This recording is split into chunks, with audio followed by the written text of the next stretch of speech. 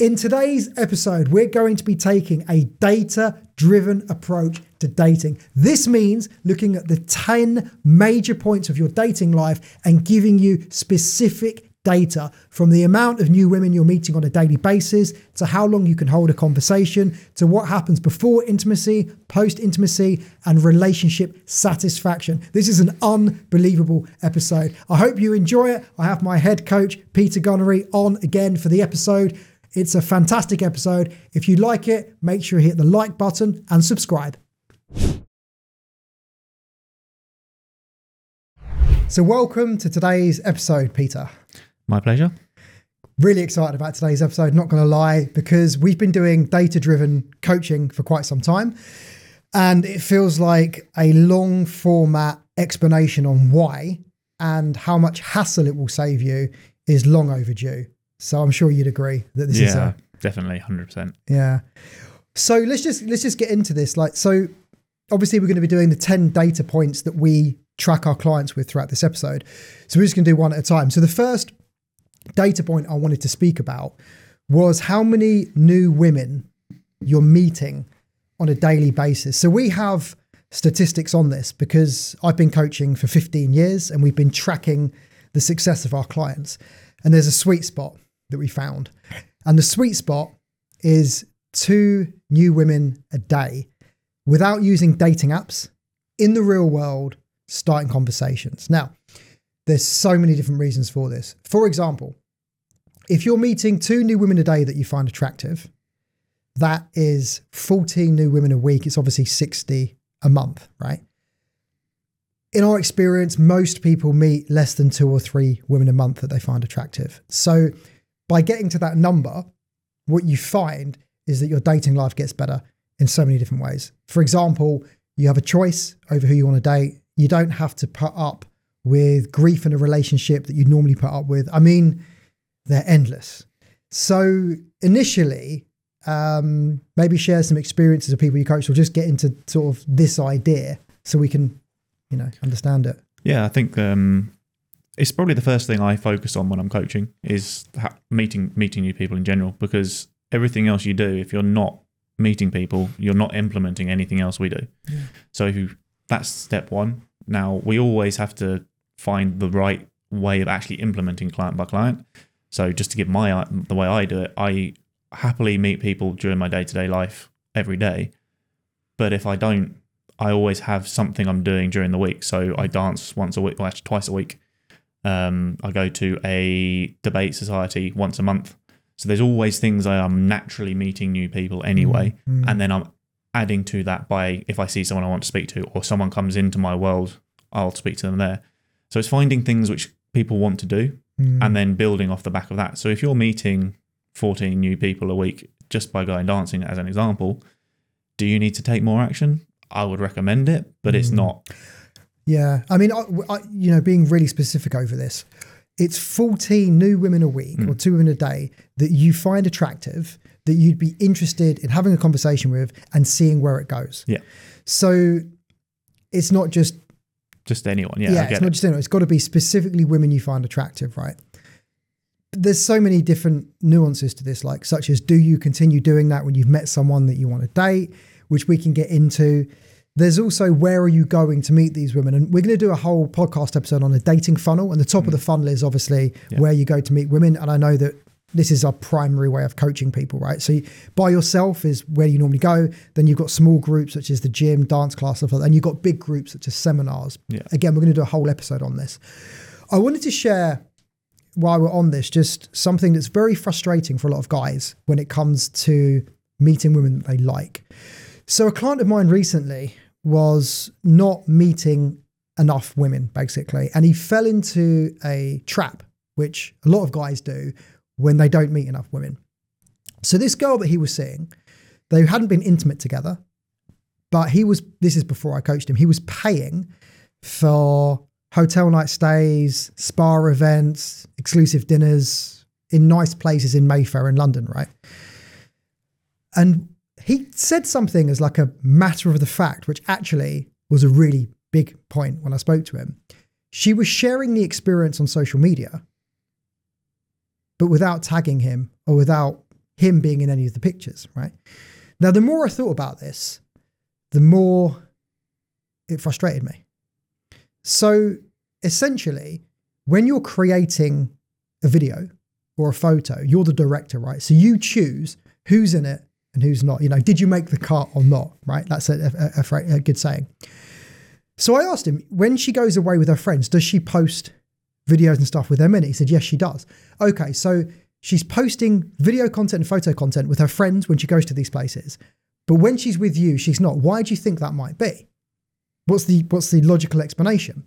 And he's like, oh, well, it's her social media account and she's a model and, you know, she shouldn't be posting stuff with guys on there. I was like, why don't you take another guess? Because that's not the reason. The real reason is because she was keeping her options open and she didn't want to post on her social media account that she was with a guy, right?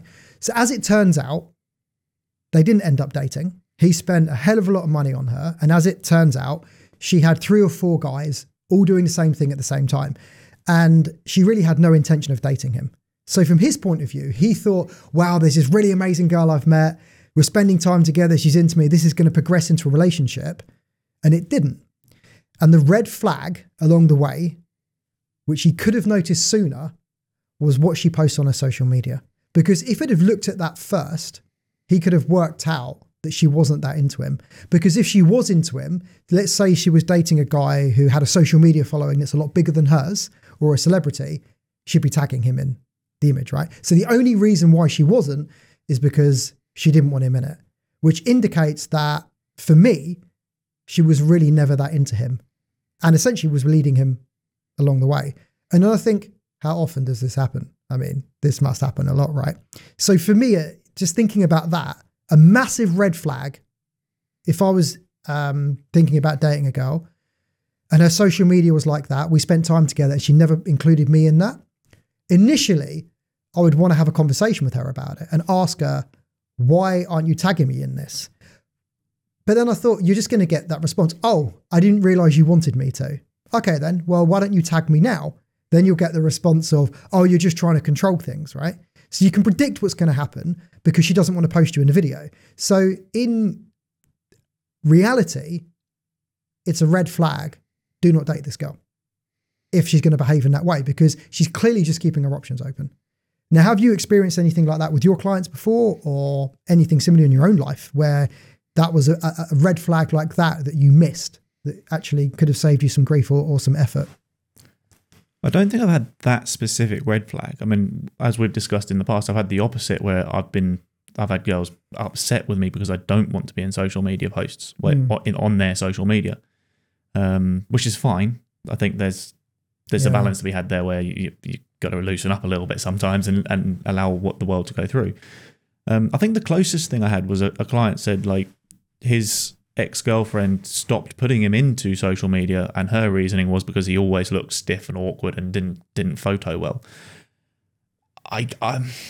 That sounds reasonable, but at the same time, it's not. No, it's not. It's because absolutely not. Who cares whether you look stiff? Yeah, they should be. You should be proud about who you're spending time with. Yeah. If you're spending time with a girl and you don't want to tag her in your social media, why would that be? Yeah, exactly. Because you don't want it to be in your image, right? So it's the same. So the reason why I brought that up is because when we look at our sort of data-driven approach to dating, right? So after I coached this guy, he started implementing meeting 2 new women a day, right? Now, when you do that and you work on the other areas that we're going to get into, you start to get a lot of dating options, right? You get a lot of choices, and that allows you to have the option over who you want to spend time with, who you want to date. So he then, during that process, created some red flag questions or perhaps checking social media to see what kind of responses there are. So the byproduct was he only dated women that were clearly into him, right? And it prevented him from being a bit too keen when he first meet them, because he's obviously got other options. What are your other experiences of taking people through our data-driven approach where they go from perhaps meeting one girl online a week to actually meeting 2 new women a day over the course of a week, a month, a year? Like what changes have you seen in people? I think the first change is their day-to-day excitement levels just go up. So they're less sort of mundane, miserable, like, and that's probably the key word, miserable. A lot of people, they put on a front of I'm doing okay, etc., etc. But when you're meeting people you enjoy spending time with. And this is better, like people you find attractive, good-looking girls or highly intelligent girls, as well as guys, in terms of more stimulating conversations as well. Those kind of like those implementations just give you a bit more of a zest for life. And as soon as you have a bit more of a zest for life, then suddenly you start implementing or working towards your goals a lot more, because you've got more energy, and it's sort of like instead of being a downward spiral, you end up with an upward spiral, and it's a circle of success. Yeah. That's 100% what you notice in your life, is that the spontaneity. So you're on your way to the gym, you're on your way somewhere, you see a girl, I can go and start a conversation with her. I could potentially date her. Oh my God, my whole life is opening up in front of me. I have options. And when you have options, you put up with less grief. You don't have to put up, you have a choice. And I think that's the biggest thing you get, is like when you follow the data, which says 2 new women a day over a period of time, you have a choice in your dating life. You have freedom and you have power, or a sense of power. I mean, on this, you know, what happens when you then enter into a relationship with someone? Are you as active on that front? Should you still be speaking to 2 new women a day in that situation? That's a trickier question, because I guess it depends on the type of relationship you have and the direction you want that relationship to have. So for me, I think having a sense of freedom in my life is important, where I don't necessarily need to be approaching someone with any kind of intent other than paying them a compliment. Whether I'm saying to a guy, I love your suit, mate, love your hat, love your shoes, or a girl, I love your outfit. I don't think that should be taken away just because you've entered into a relationship. That for me is part of my character, and I'm giving value and making people feel good. So if you look at it like that, obviously we teach people not to have an outcome anyway. So it kind of goes into that and moves more away from the, you're only approaching, you know, women because you want to get something out of it, to actually, if you lead a life where you're giving value in the form of compliments, your dating success takes care of itself. So my experience of this is that when we educate people on letting go of the outcome mixed with paying compliments, your whole life gets better. Yeah, I agree. I think I'm more down the line of because I speak to people who come into my world. I don't chase over. Like, I wouldn't run across the road to speak to anybody. Well, I wouldn't do it anymore, because I know there's enough people coming within my vicinity to talk to. Yeah. Now, because of that, I talk to everybody, and my view on the world is somebody I'm dating, and this, I've got the data on this from the last 5 years. If somebody I'm dating, when you stop doing that, when you're dating them, you stop being the person they started dating anyway. So I just carry on doing that in front of, even with my girlfriend next to me, I will talk to everyone around me if I want to. And I think the worst reaction I got was, can we go home now, please? Yeah. But even that, I mean, that's attractive. Yeah. You know, it's not attractive. It was more to she was stop doing tired. it. Yeah. It was more she wanted to go home and have a rest, rather than she didn't want me to talk to anybody. But think about it from a self-confidence point of view, right? You have the self-confidence, just meet people, start conversations, be free. And you meet someone, and then what ends up happening is you end up resenting your girlfriend because you feel like you can't be yourself around her. That's your own fault, because you shouldn't have stopped at the start. What happens is you put a woman on a pedestal, which she hasn't asked you to do, and then you act like you can't do all of these things, which takes me back to, go back to the data. What does the data say? The data says 2 new women every single day. When you do that, everything in your life gets better. So I think I'm glad that we started off with this, because whenever I do consultation calls with people, the first question I ask them is, how many new women per week are you meeting, not on dating apps, that you find attractive? Often the answer is none, or 1, or maybe 1 on a night out. So I say, so great. So if we start doing 2 a day, all of a sudden your life's going to get better. One of the pushbacks I get is, I don't live in a city that's busy enough. And I say, great, we've got a goal then. Move to a city where you have more dating options. And when people say, oh, I can't do that, what do you want me to do about it? You know, if you want to get success in your dating life, you have to follow the data, because that is what indicates success.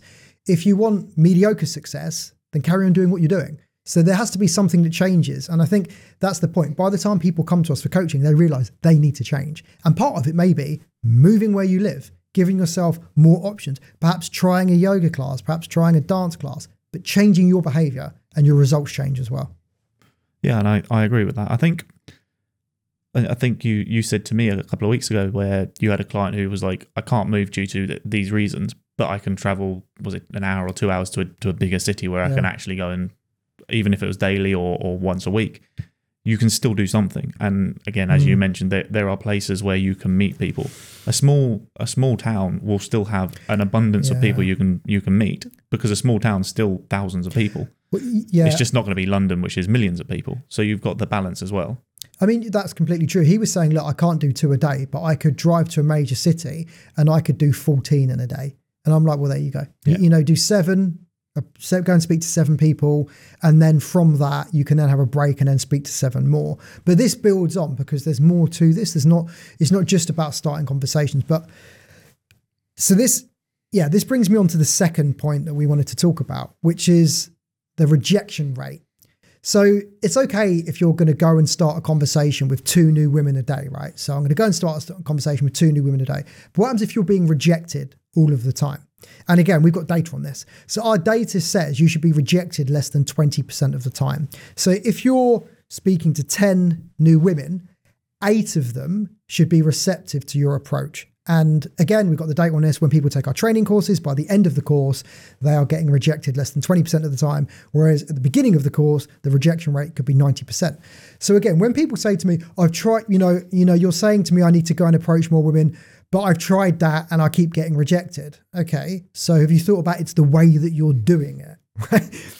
Clearly it's the way you're doing it, because if I don't get rejected and you don't get rejected and our clients don't get rejected, it's the way in which you're doing it. Yeah. Right. So what do you think on this?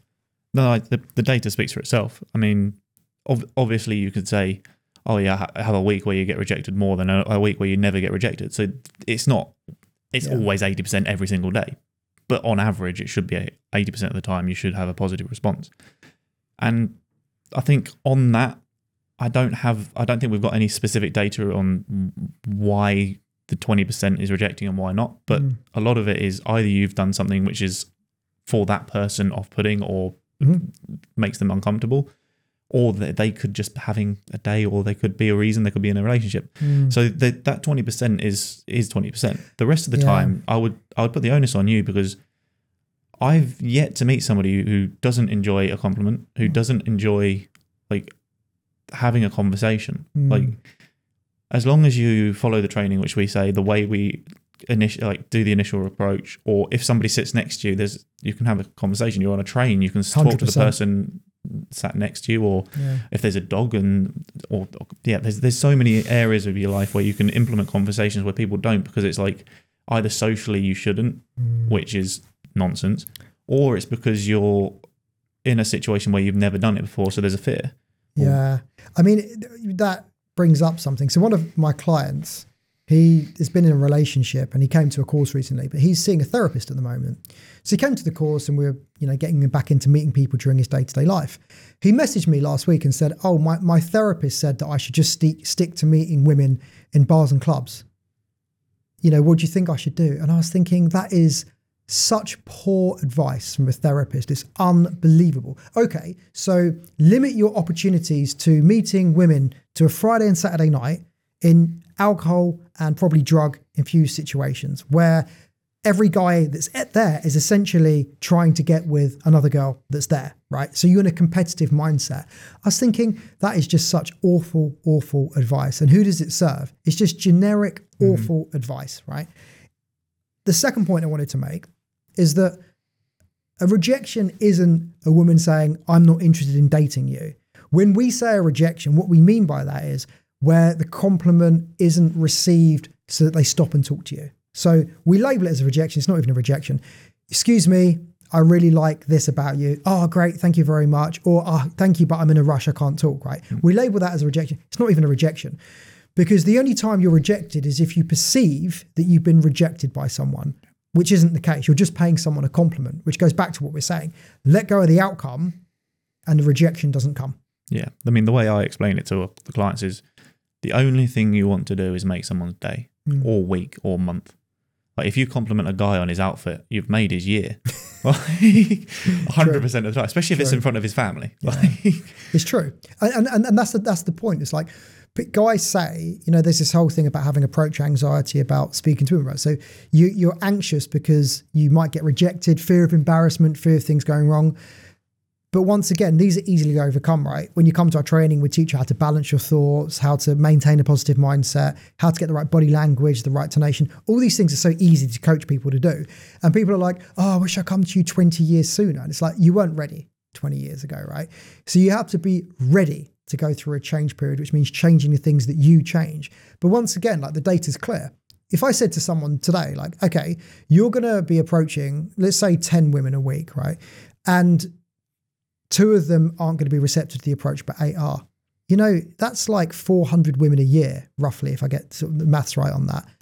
Potential dating, is that right? Potential dating options, right? I mean, that's a huge number, isn't it? Like I said, just beyond massive. But we're actually saying you should be speaking to 14 new women a week, which means around 11 or 12 are going to be receptive to your approach. It's like, that's huge. So it's like, okay, can I mitigate someone saying I'm in a rush or not being receptive to a compliment to get the success? I mean, let's compare it to the thousands of hours you spend on dating apps. It's ridiculous. Yeah. So I think one step's awareness, knowing, hang on a minute, there's a girl over there, I can talk to her. The other one is she's actually given me signs, and then compare it to what most guys do, which is just use dating apps and waste thousands of times. And the stats on dating apps are like 116 messages before you get a reply on average.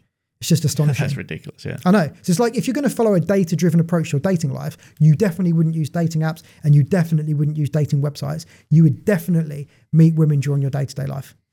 100% of the time. All the time, yeah, 100%. Because I think I had one of the clients we were coaching recently, and I think I took on a weekly for a while. He was saying, like, he was still on one of the dating apps. I don't really know which one.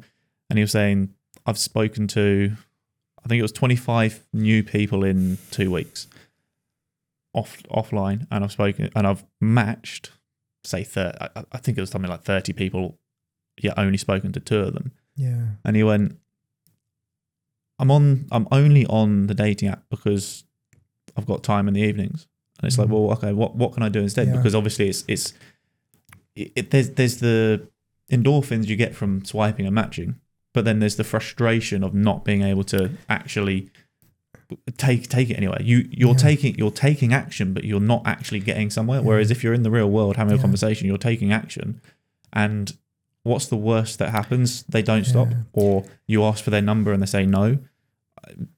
Like that's not that big a deal especially if you're meeting so many people. It's not that big a deal because there's another one around the corner. That mindset of I'm not doing anything else, I might as well online date, is utterly ridiculous. It's utterly ridiculous. Oh, I don't do anything else in the evening, so I might as well use a dating app. I don't use it that often. I think the stats are that people use their dating apps for 90 minutes a day. Let me tell you, if you use that 90 minutes a day to go and speak to women in the real world, in 90 minutes, you can probably start at least 14 conversations in 90 minutes easily in that period of time. Go speed dating instead. At least you're meeting them face to face. Well, just anything that's not on a dating app. So like people that say, oh, it's no, I don't know, mate. I don't know, because I don't live my life taking the easy option. I follow the data on what I actually need to do. So yeah, that's like, it's just essentially about getting over the rejection, and then everything else becomes a bit easier. The third data point that we coach is about the amount of time you can have a conversation with before running out of conversation, feeling anxious, or it coming to the end. So the data on this, again, is interesting. It's 90 minutes. So as you know, when we train people, we coach them so that they can have a 90-minute conversation with any woman that they like without running out of conversation, telling stories, flirting, teasing, and creating sexual tension, right? If you can't have a 90-minute conversation, what chance do you think you have of having a relationship with someone? When you put it like that, it sounds very, very difficult. Now, my question for you would be, we've done lots of different conversations, and sometimes someone's in a rush, and you obviously being able to talk for 90 minutes. Now, I've spoken to somebody for 90 minutes, 2 hours, when they were supposed to be getting on a bus. Mm-hmm. Now, I didn't know they were supposed to be getting on a bus, and it got to like 2 hours, and they're like, I've missed like 12 buses now. I need to get on the bus. So there's that balance between the two. So I just wanted to highlight that first. Yeah. But secondly, I think if you are anxious to talk and you can't think of conversation, you're never going to get the success you want. So controlling the anxiety and learning the skills, which we'll do in conversational, how to hold the conversation. But the second thing is having things to talk about. The number of clients who, when they first start, they're like, they don't have anything to talk about, although they do, but they don't know they've got anything to talk about, or they just need to read more or listen to podcasts. Sometimes it's that simple. They're intelligent, but they're so work oriented, they don't have anything outside of it. It's interesting. I mean, a lot of the things I do with my clients is get them to do an audio podcast where they have to record themselves for 15 minutes only. But once a week, they have to record a 15-minute podcast without ahs, pausing continuously, because that teaches you how to tell stories. It just teaches you how to speak more with confidence. Regardless of whether your conversation lasts 90 minutes with a girl, it's more about, can you do it without feeling anxious and without running out of conversation? If you can get to a 90-minute conversation without feeling dry, without feeling anxious, it's because you have things going on in your life. It's because you know how to tell stories, because you know how to connect in conversation. You know how to demonstrate empathy. You learn all of these skills that you need to be able to maintain a healthy relationship. If you can do 5 minutes or less than 5 minutes and you're running out of conversation or you're anxious, your chances of dating someone that you like are pretty well zero. Yeah, no, that's 100%. I think on that as well is being able to have a conversation for 90 minutes is the dialogue as well. It's being able to listen for extended periods of time. So that could be a 5 minute or a 10-minute listen time. And yes, that's active listening in terms of you're listening to what they're saying, responding, or just listening. And I mean, we teach reflective listening, and there's loads of different ways of doing it. But if you're talking that's hard work. If you were talking for 90 minutes, that's not what we mean. So it's having that balance. And being able to ask the right questions to someone. Also as well, like being able to know when's the right time to move to another venue for another coffee, to go for walking together. I mean, this is part of like the first date strategy that we teach anyway. But yeah, it's that whole like understanding communication skills. And most guys that are anxious tend to drink too much because it gives them false confidence. Then they text too much. And then the whole sort of process just gets like convoluted, right? You can't go away from the base level of skill, which is having a conversation. And even if you can dance and you go into a nightclub and you can pick girls up on a dance or wherever it may be, you still need to be able to have a conversation if you want to have a relationship. So what you find is that your relationship will break down because you have an inability to communicate. The other thing that tends to happen in a 90-minute conversation is there's a conflict. So you need to learn how to manage that conflict, which again is a key indicator for a long-term health of a relationship. And I know that when you first learned conflict management, it made a massive difference to your self-confidence. Yeah. Well, 100%, yeah. I think the other thing which we haven't touched on is empathy building, which is, I was actually on a train, started a conversation with a person sat there, she had a lovely dog, and she started talking about this guy she's dating, just started dating. And she was like, oh, we've got this amazing natural connection, a whole load of basic language which you would expect to hear from somebody who's slightly infatuated. But then she said something really interesting, like, I asked him to ask me questions, but then when he asks a question and I start responding, he then makes it about himself. And it's that he's trying to connect over, oh, I understand by look at me, rather than listening and actually giving her what she needs in that moment. Yeah, so you feel that he couldn't connect with her and he was missing a step. He was basically trying to articulate a feeling before defining it first. Yeah, or just listening in that moment, maybe just listen to what she has to say, especially if she's frustrated. And then if you wanted to connect, he could then say something about himself and connect over that side instead. That's such a basic form of training to be able to do that. And if you think about it, that would be one of the reasons why a relationship fails. When a lot of people think like their relationship came to an end, there's a lot of blame with the other person. And I think it's always within you to control. I like being in control of how things went from my own point of view. So if a relationship comes to an end, it's always my fault. And I would like to know what was the cause and what was the effect. And the cause often for people is that they can't manage conflict. They can't articulate how they feel. They can't demonstrate empathy. They lose their self-confidence because they're not out speaking to other people. You add all of these things up and you lose your charisma or your attractiveness to that woman. She then loses respect for you. And then before you know it, she doesn't find you attractive anymore and the relationship comes to an end. But it's always your fault. I mean, it's always your fault. There's no way around that. Yeah. Or unless it's on the other shoes on the other foot in terms of you end it with there because you've don't find her attractive anymore. Yeah, of course. But that's a different. If she's ending it with you, then it's something you're doing or some things you're doing. Yeah, and even if you were potentially ending it with her, perhaps there was a warning sign sooner that she was the wrong person for you to date. Right? There's always learning lessons. I always think about in terms of cause and effect. So the biggest mistake men make in their dating life, I think, is the cause is they see an attractive woman, and the effect is they lose control. So stimulus, attractive women. Effect, spend money on drinks, taking her out, competing with her, texting, trying too hard, doing all of these things. Let's go back to the cause. Rather than thinking, oh my God, she's amazing, she's a 10 out of 10, she's okay, right? She's okay. It's probably going to save you £100,000 of trying too hard, or the equivalent in your time, right? Yeah. So I think in the modern dating age, or probably since the inception of time actually, if you are less affected by a woman's beauty, your dating life will be more in order 100% of the time. It can't not be.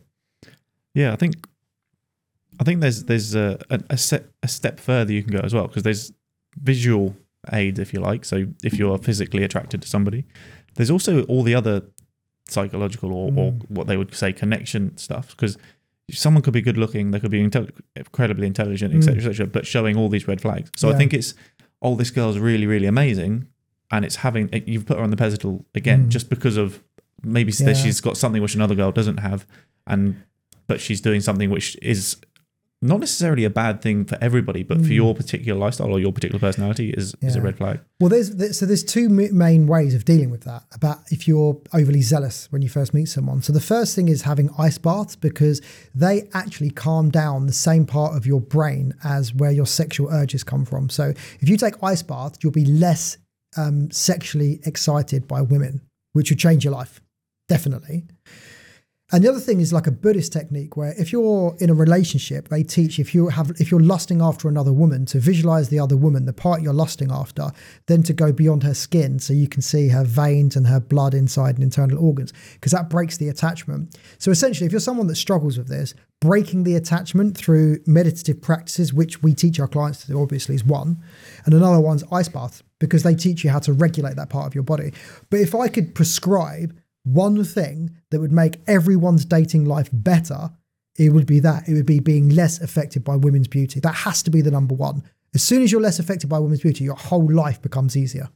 I'd also say that one of the reasons why our initial stat of meeting 2 women a day, if you're meeting 2 women a day, then you're less affected by it because you've got more options. Even if you're in a relationship, there's that balance between that. And you're also meeting a lot more women that you find attractive. So you're less affected by them naturally. So you've got that extra layer as well. That's exactly it. It's about being less affected because you've got more options, basically. And think about a woman's point of view. Like, they're less affected by guys because, generally speaking, an attractive woman has a lot of options.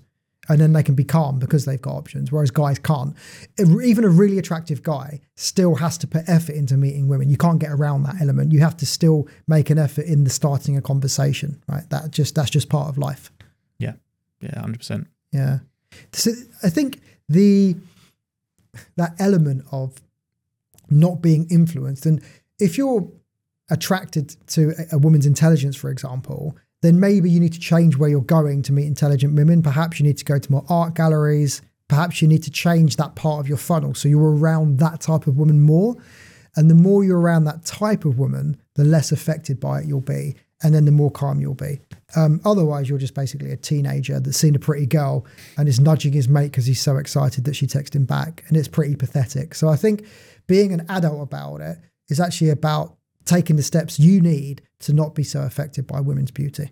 Yeah, 100%. And the other one, which is always a good point, is we talk about being overzealous and desperate and a bit clingy. Is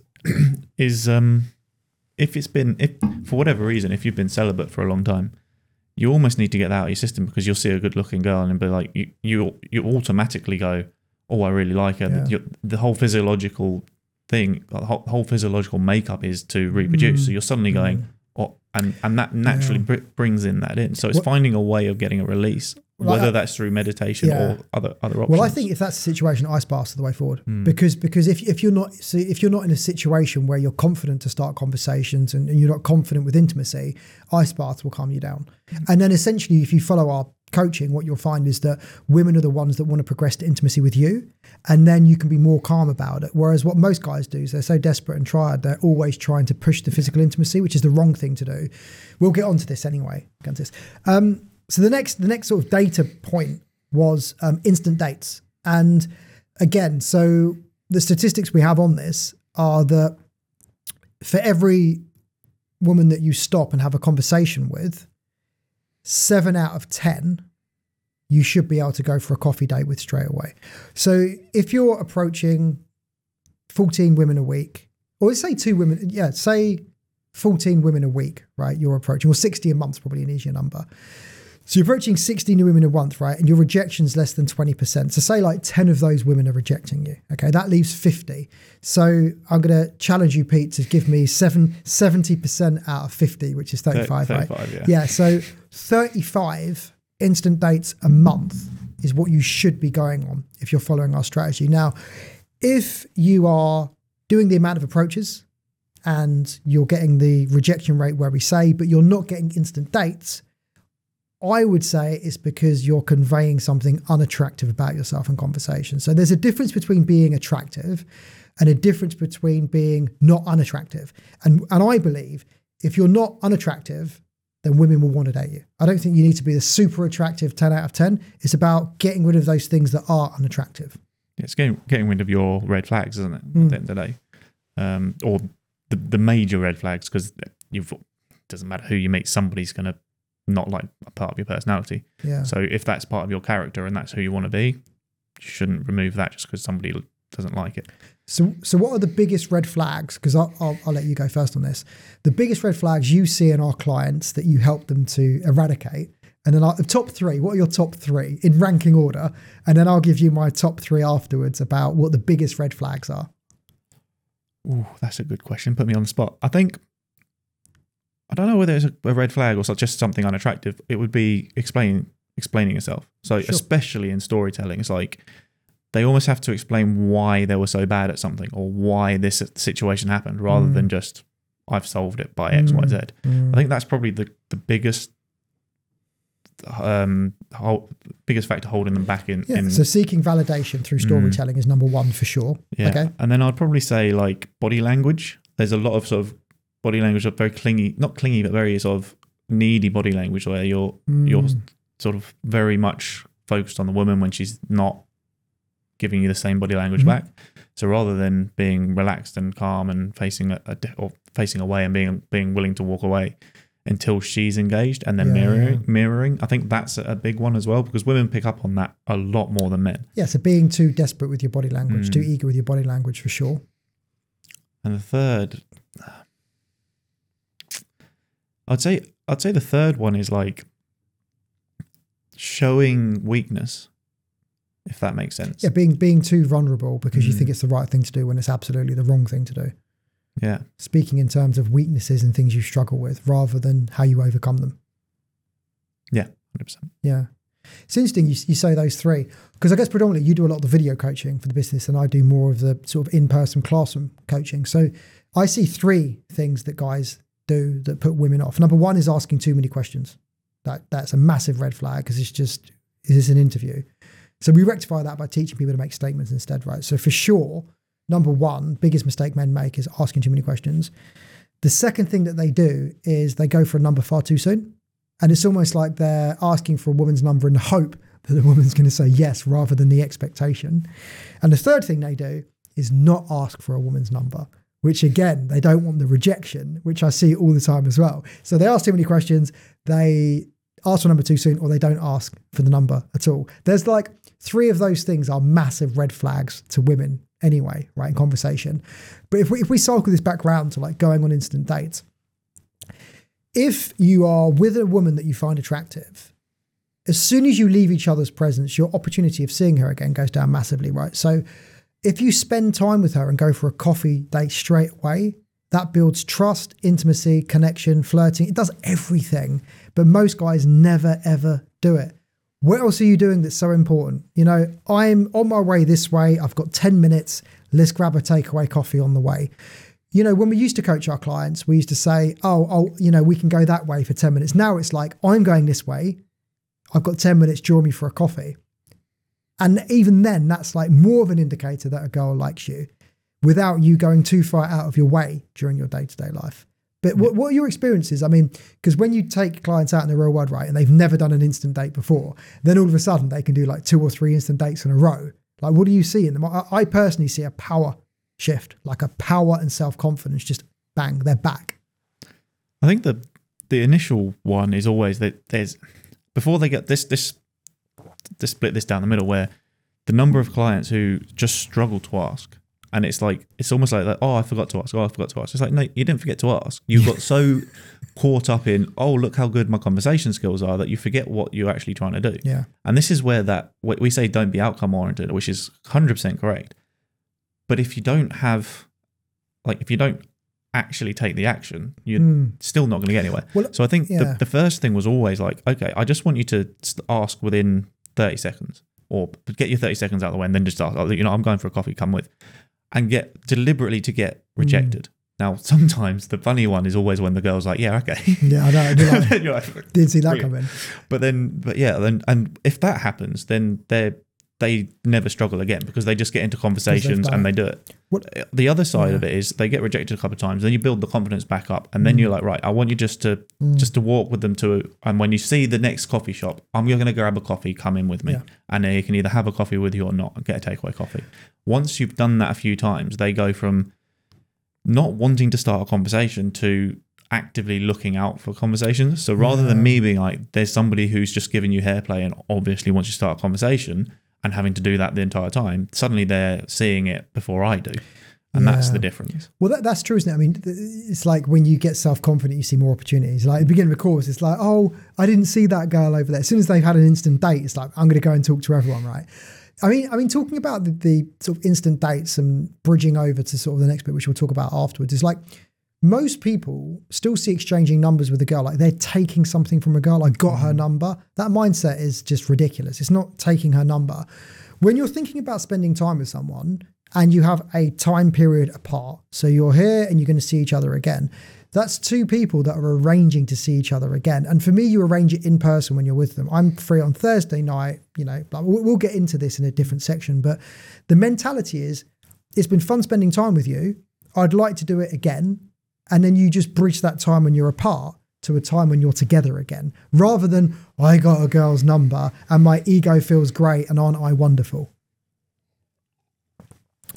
Yeah, no, I agree, because I mean, it used to be when I first started talking to people, it was like, and it was a different time as well, but you could text and go on dates. Whereas now, I don't know exactly what's changed. I'm sure we could touch on this in another podcast, but just getting somebody's number and texting them, the number of times a girl gives a number away just to be polite, and then they're never going to text you back. So you are much better off, as you say, organising something like, and I won't go into detail because we're going to do it later, but just the thought of you've gone on a date with somebody, or an instant date with somebody, you've gone for a coffee, or I think the best one I ever did was met somebody and then we went to mini golf. I'm going to mini golf. But that's exciting now, because it's spontaneous and fun. I mean, all right, well, let's just get into the next section, which is the exchanging number part of it. So again, we've got data on this. So when we first coach clients, we allow them to take women's numbers, right, to build their self-confidence. And this data on this is that 80% of the time you should get a text back, right? If you take a girl's number and text her, 8 out of 10 women should text you back, right? 2 out of 10, for whatever reason, you're not going to get text back, but that's a good number. When people get more self-confident, we teach not to take a girl's number, but to give them your number, right? And if you do that, you should be getting a text 90% of the time. So to give you context, if I went and I was in conversation with 20 women that I liked, and I gave them my number, I'd expect 18 of them to be texting me first, right? And the reason for this is because if you do all the other things first, you compliment right, you have a conversation, you're not unattractive, you flirt, all of these things go right, why wouldn't a woman want to spend time with you? And then in the modern world, you give her your number because this way it's her informed choice whether she messages you. And you know, if she messages you, she wants to see you. So, I mean, you teach an exact process for this and a text message as well to follow up with, or what you say. So what's the process that you teach? Like, take my number. Yeah. What's the process? Yeah. So the first thing I teach clients, and I do follow this sometimes, but I don't always follow it because I have a slightly different way of doing it. But the easiest way is figure out what she enjoys doing. So if she loves science, take her to the Science Museum. If she loves art, take her to an art gallery. So the point being, if she's already excited to do something, whether you're there or not, you've got more chance of her meeting up with you. She's not going to meet up with you if she doesn't like you, but you've got more chance. So if you invite somebody who loves science to an art gallery, she's probably going to be like, I like him, but do I like him that much? And that as soon as that thought comes into your head, you're fighting a battle. But on that, your and my mindset on this is slightly different. So I get that. So find out what she's into and then do a date that you both like. I personally wouldn't do that. What I would just say, I'm doing this, join me if you want. And the reason for it is because I don't want to make it easy for a girl to join me on a date. I would want to make it more difficult to know that she actually likes me rather than just someone to go to an art gallery with. But I also get why you do it your way, because actually you're doing something that she would enjoy and it would create a nice memory together. Mine really would just be for managing time, right? Because a lot of clients that they fly in from around the world to take our training courses, right? So if they're only here for a limited amount of time. So when I'm training people, I'm like, look, this is what you're going to be doing when you're here. So invite someone along to that. And if you're speaking to enough women, then what you find is that the ones that want to see you will come. So mine was more of a time-saving management way of doing it, but I understand your way too. Yeah, I think the difference is like, because as you say, when I'm coaching live face-to-face stuff, that is the way I do it for two reasons. One is I would always say, have something you want to do. So in the evenings, have three, if you're doing a 3-day course, 3 things to do each evening, and then invite every single girl to join you. Because it's about spending time with somebody. It's not about, in that environment, yes, you might find someone you like, in which case that's fine. But the point being, you have limited time, don't waste your time. Yeah, absolutely. When it's online coaching and we're not there in support, you want to get them over the hurdle of asking, and asking in the right way, which is where the other option comes in. 100%. So and the progression is doing exactly what you got. But the first step I would always say is this. But to go back to your original question on what's the exact process, I think you pretty much said it. But it is you're in conversation, and in the moment where you've whether it's finding out what they like or whether a moment has come up. So there's the two ways. Either something's come up, or you're talking about science. Oh, there's this event at the Science Museum. Let's go. Or I'm going. Why don't you join me? Okay, take my number. Text me by XYZ. Or it's you've got to the point in a conversation where you're wanting to leave, or you're like, you know what, I want to just take action, see what it is. She's giving me signals.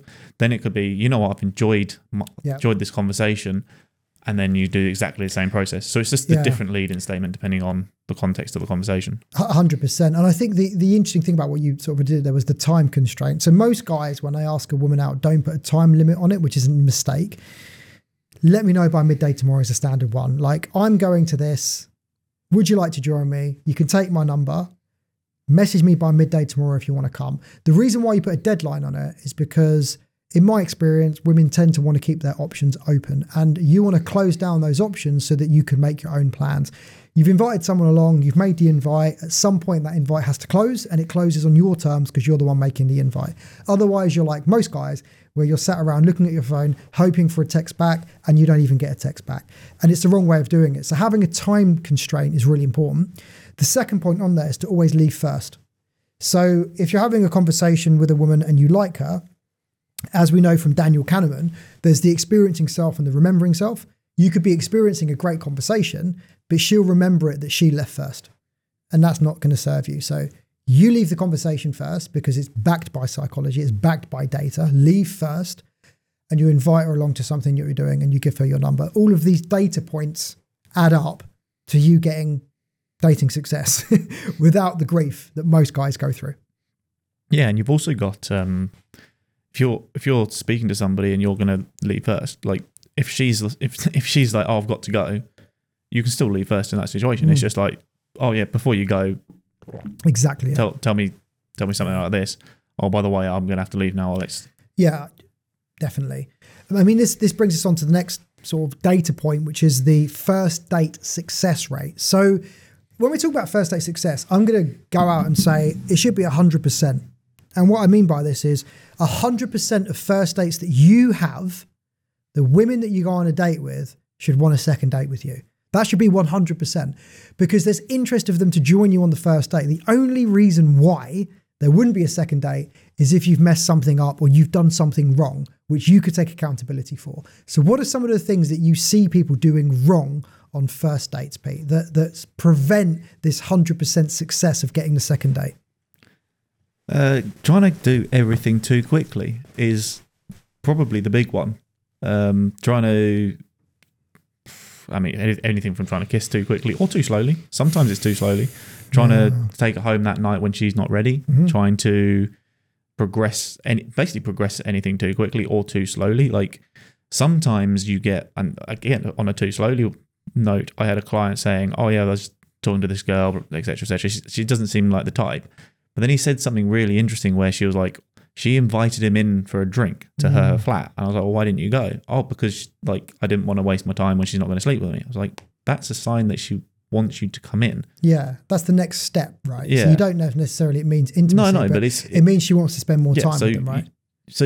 But she didn't meet up, even though she invited him there, she didn't meet up with him. She was like, I'm not interested now. So it may not have been intimacy. She probably felt that as a rejection as well. Yeah, exactly. So it's the two. Now, obviously, you can't say this is going to go X, Y, Z, as you pointed to. My initial instinct was if somebody's inviting me and they either want to spend more time with me, in that scenario, I'd probably say, I'd probably be like, okay, I'd probably not go in because. Depending on that, but based upon what he was saying, I probably wouldn't go in either. But I'd probably be like, look, I've really enjoyed spending time with you. I want to see you again. Yeah, absolutely. Right now, I've got things to do in the morning, and I need to do it. I'd make there being a reason, and then I would organise to meet them again. If you don't want to go in, that's probably what I would have done. I think as well, like that's such a nuanced example, but like with regards to sort of general first dates, like mistakes being taking a woman out for dinner on a first date is a massive mistake because it ends up being an interview and you spend a lot of money when it's a complete and utter waste of time. And when you're someone that goes, oh, I'm really chivalrous, like it's a nice thing to do, like it's my culture, whatever reason you want to give yourself as to why you're doing it because you're desperate, try hard and needy, because if you had more options, you wouldn't have the time to do that. And women can sniff this a mile away. So sure, they'll go on a date if you're paying for dinner, but chances are they won't want to date you. Yeah. In truth, what you're better off doing is going back to what I was saying earlier, is inviting a woman along to something you're already doing. Going to an art gallery, going clothes shopping. I'm going new clothes shopping for a suit on Saturday. Do you want to come? Then you can go for a coffee. You've got that whole experience of sharing time together. That's a powerful first date. And it should be time constraint, again, for your first date. It shouldn't be a 3-hour first date. You know, if you're giving a woman 3 hours on a first date, that just indicates to her you've got nothing else going on in your life. Yeah, so on that note, I 100% agree. And sorry, my voice went there. Yeah. Have a drink. I had so on that point. So I used to do something where I would have a time constraint on a date, and I never kept it. If I was enjoying the date, I just blasted right through it. And before I knew it, I'd spent 3 hours on a date. Now, okay, I was still getting good success with that anyway, because the reason why the dates lasted that long is we were both interested. I always have a way of, nowadays I've got like I'll put something in my calendar so it comes up on my phone and I'll be like, oh, I've got to get going. Because it's a reminder of the time's passed and I've actually got things to do. But I would just precursor at the start. I'd be like, you know, if you're going to go for a drink together, I would say, look, let's go for a drink together on Thursday night. Let's go for one drink. You know, because then you can say, all right, that's it. And you're better off leaving the first date on a high than staying too long, which is another mistake guys make all the time. You stay too long and you kill it because you get too drunk, you start talking nonsense, all these things that you don't want to do, right? So you want to have a first date, which you leave first, and ideally not involving alcohol, ideally something you're already doing, and it just makes that whole process easier. And again, going back to what I'm saying, this is only palpable if you're meeting enough women. Are you able to do this? If you're not meeting enough women, you end up being desperate and try hard, and you're like, oh, what are you doing Saturday night? Are you out tonight? Let's go for drinks. and you absolutely ruin it. I think the way I end up doing, I'm basically using exactly what you say, but the way I end up doing it now is I have a series of things I do, which are, and it could be something I'm doing as a one-off, like a pottery class or painting something, candle making, and they usually are, it could be anywhere from an hour to 2.5 hours. Yeah. Now, if you're going on a first date for 2.5 hours and it's something like a candle making class, which it could be, I don't mind that too much because yes, it's a bit of time, but you're not actually just together. There's other things going on. But you're also doing that anyway. Yeah. It's like you're inviting her along. That's fine. If you go to an art gallery, she can come along. That has the time limit. So when you leave that, you've either got the choice of, if it's only an hour, you can go, oh, let's have a quick drink and then leave. Yeah. Or you might, personally, I prefer a quick drink beforehand because then it means after that, I'm busy. I'm doing something else. I get it. And moving away from going for drinks on first dates and stuff like that. Yeah. I mean, even that, like, unless you're doing it anyway, I just think it's an antiquated way of dating. It's like, listen, I'm busy, right? I have a lot going on in my life, which is honest. And if you don't have a lot going on in your life, you need to work on it to make sure you are.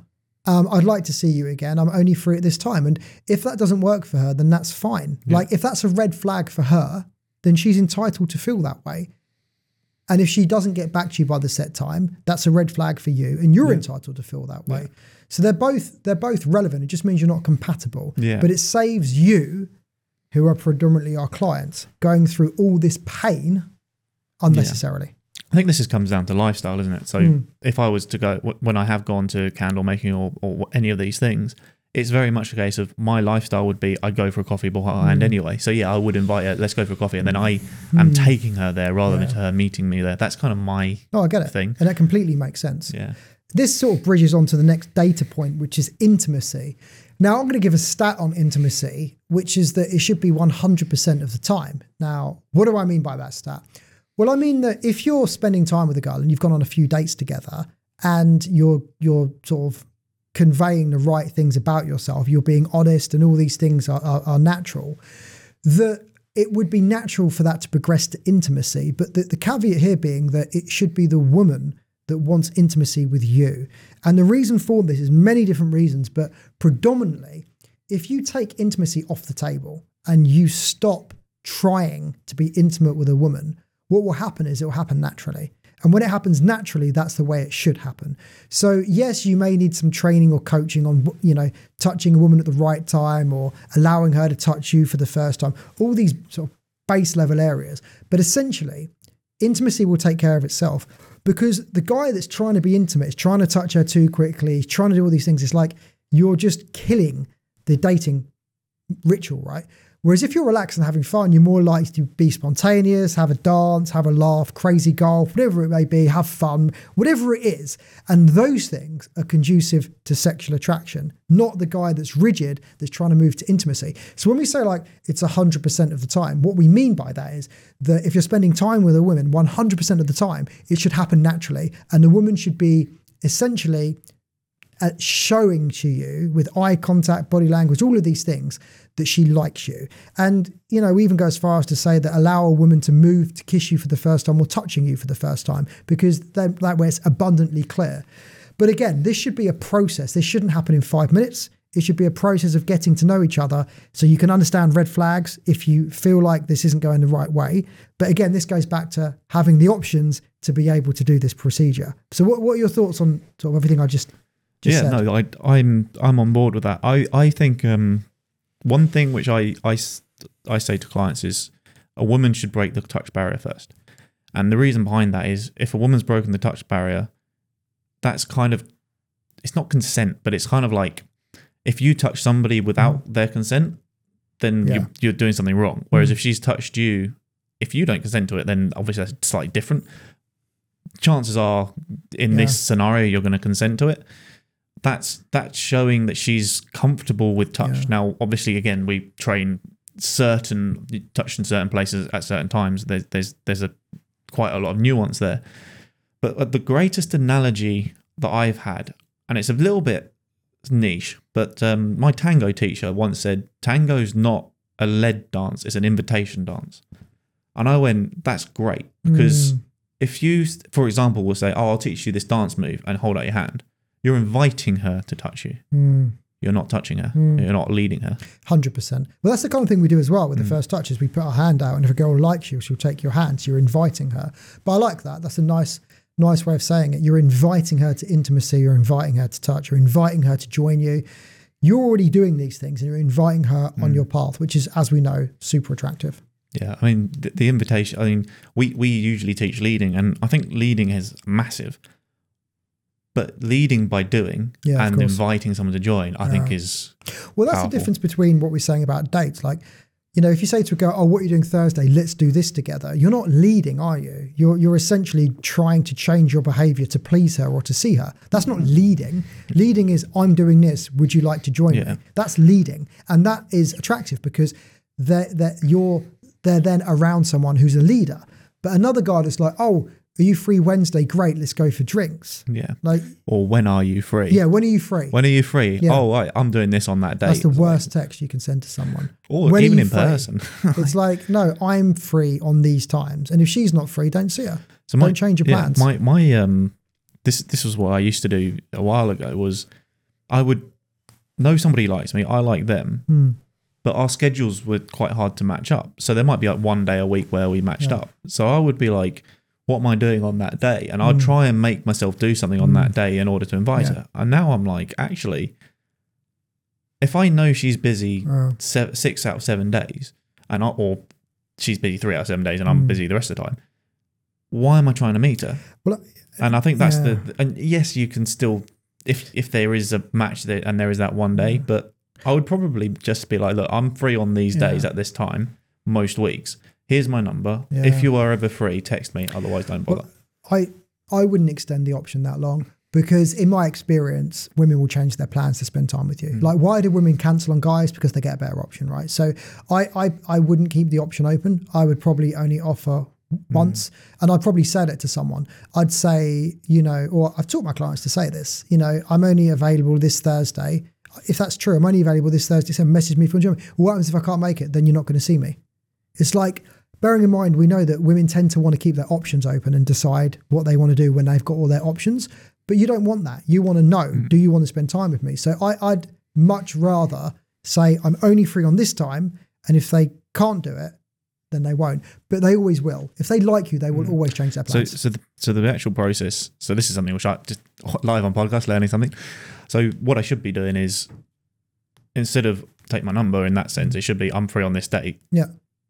And then if they want to meet you but they're busy, they normally just say I'm busy, and they would give you another day. Which obviously, if you're not busy, like get my words out. If you are busy on the day they offer, and even then, I probably wouldn't agree to it anyway because I'm probably doing something else. It should be like, this is when I'm free.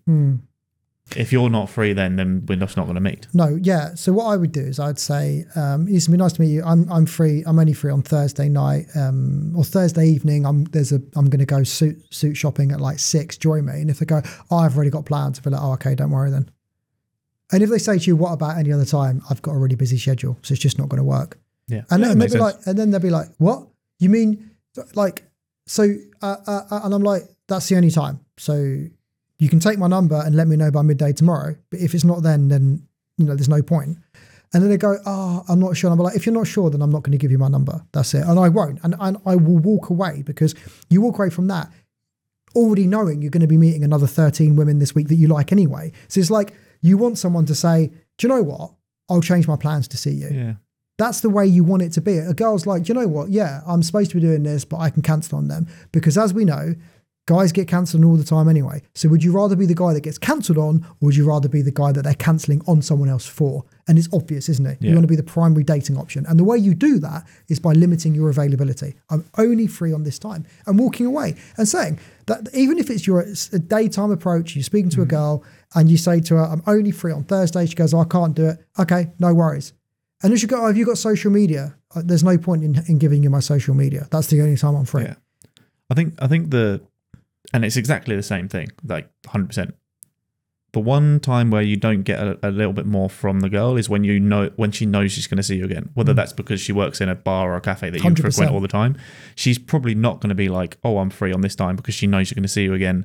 She's either going to try and tie you up in that place because why not? Or she's going to expect to be asked out again. So I think and this is where you make it clear it's this time or not at all. Yeah, 100%. You just say, I mean, if you're asking a girl out in a cafe or somewhere you frequent, I'd be like, do you know, it's quite fun seeing you here, but let's do a night out, or let's do this together. And if they say, oh, I'm not sure, I'd say this is a one-time only offer. Yeah, it's either a yes or a no. Yeah. You know, I don't go on dates with people that aren't sure if they want to go on a date. So if you're not sure, let's just leave it there. And I'd just say that, let's just leave it there. So I would make the decision for them. Yeah. If it's, oh, I'm not sure, then don't worry about it.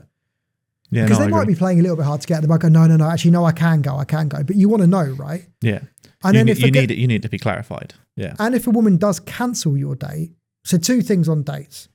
If they turn up late, leave, don't wait. And if they cancel the date, don't organise another one. That's it, because there's no reason for cancelling a date. If they really if they were getting paid £1 million to be there at 8 o'clock, they'd be there. And this goes back to invite them to something you're already doing. So if you already go suit shopping and they're late, they can just join you wherever you're doing anyway. But if you're like most guys and you're meeting them in a bar, you'll be sat there for half an hour being desperate and waiting. Yeah. I wouldn't wait, because first I wouldn't be in that situation anyway. So yeah, I'm so tight on this. Like, don't waste my time. Like, either you're into it or you're not. And what you find is that the girls that are into it, and the ones that aren't, it's a red flag, and you save yourself pain. It's a red flag. Yeah, I mean, just on this note, there was a client I coached ages ago where he was meeting a girl had been chasing him to meet up, and she finally tied him down to go on Halloween night. First of all, she was late. Then she was like, even though they'd got tickets to this Halloween event, she was in there for like half an hour looking miserable, and turned around and went, you know what, my boyfriend's got a party back at his place, let's go there. And then he was like, absolutely not. But he decided he was going to go home, so he walked her to her boyfriend's place and went, all right, see you another time, and just left her. And I don't think, last time I heard, he hadn't spoke to her since. Did he know she had a boyfriend? Yeah, so this was just a girl who apparently was just friends. But even so, you should hold to a certain degree. Even then, why are you spending your time with a girl in a relationship? That doesn't make sense to me either. No, that's a harbouring hope. Like, you should be spending your time with women that you want to date, not on the hope that she's going to break up with someone. That's a weird situation anyway. It was a weird situation anyway. But even if you take it as that, and it's. You've still got to hold that accountability of like, if you want to spend time with me, you want to spend time with me, and that's. Oh yeah, I have a zero tolerance with this, and when you follow my approach on this one, you'll find that you'll get messed about none of the time, because it's zero tolerance. You either want to come or you don't. You can let me know now. Absolute latest, you can let me know by midday tomorrow. If you're late, I'm already doing something I don't care anyway. If you cancel on me, that's it. Yeah. But you can only do this when you have the self-confidence, because you're meeting enough other people. That's the only way you can do this. The one, and I know what your answer is going to be, but for the people, if, for example, there's a rail delay, train breaks down, someone's committed suicide, whatever it happens to be, and they message you saying, look, this is outside of my control, what do you, or how do you handle that? So 2 things on that. So if they message you in advance of, that's different to messaging you at the meeting time. So they're supposed to message you at 8 and they message you at 8 or 8:05, I'm running late. That's not acceptable. And I would just say, I probably wouldn't reply, or I'd say, I've made other plans now, you weren't here on time, and I just leave. I have no tolerance for this. If they message you in advance, that's different. So if they say, listen, there's rail delays, or I'm stuck, or blah, blah, blah, blah, blah, I would, depending on what I'm doing, I'd probably just say, sure, I'm shopping anyway. I'd put another deadline. So if they're meeting me at 6 and I'm only close shopping till 8, then I'd probably say that. I'd message back and say, sure, I'm close shopping, I'm free till 8, so let me know, give me a call when you're near, I'll let you know where I am. And I'd keep the 8 p.m. deadline. So if they're late, they're missing out on spending time with me. Rather than me extending my time because they're late. I would never do that. So if they turn up at 10 to 8, then they get 10 minutes with you. So. Yeah. No, honestly, I agree. Or if it gets to 10 to 8, I would just not bother meeting them. There's not enough time. And then I wouldn't bother again. No. And it's like, when people, the general reason you get, but they were taking their time getting ready for you. Well, then use this as a learning experience to get ready sooner for the next guy that you want to date. Yeah. The thing is about dating guys that are self-confident is they don't put up with any excuses or any nonsense. There's accountability. And I don't give my time up for anyone for free. And I've met you. We've had a quick conversation or half-hour conversation. I'm inviting you to join me. That's a big enough thing anyway for me if I wanted to do that. You know what I'm saying? I think on that, I'm making myself look good for you. Like, that's a cop-out, because of course it is. There's 3 things which happen. Like, first of all, if I'm invited to meet you again, okay, with the proviso of maybe if you turned up in a tracksuit, I probably don't care exactly unless I've given you instructions. We're doing this, wear this type of outfit. So if I don't know if you ever would, we're going rock climbing or we're going to a cocktail bar. You're probably going to let them know what the attire should be. But other than that, like if you're meeting after work, put your makeup on before you go to work or at work.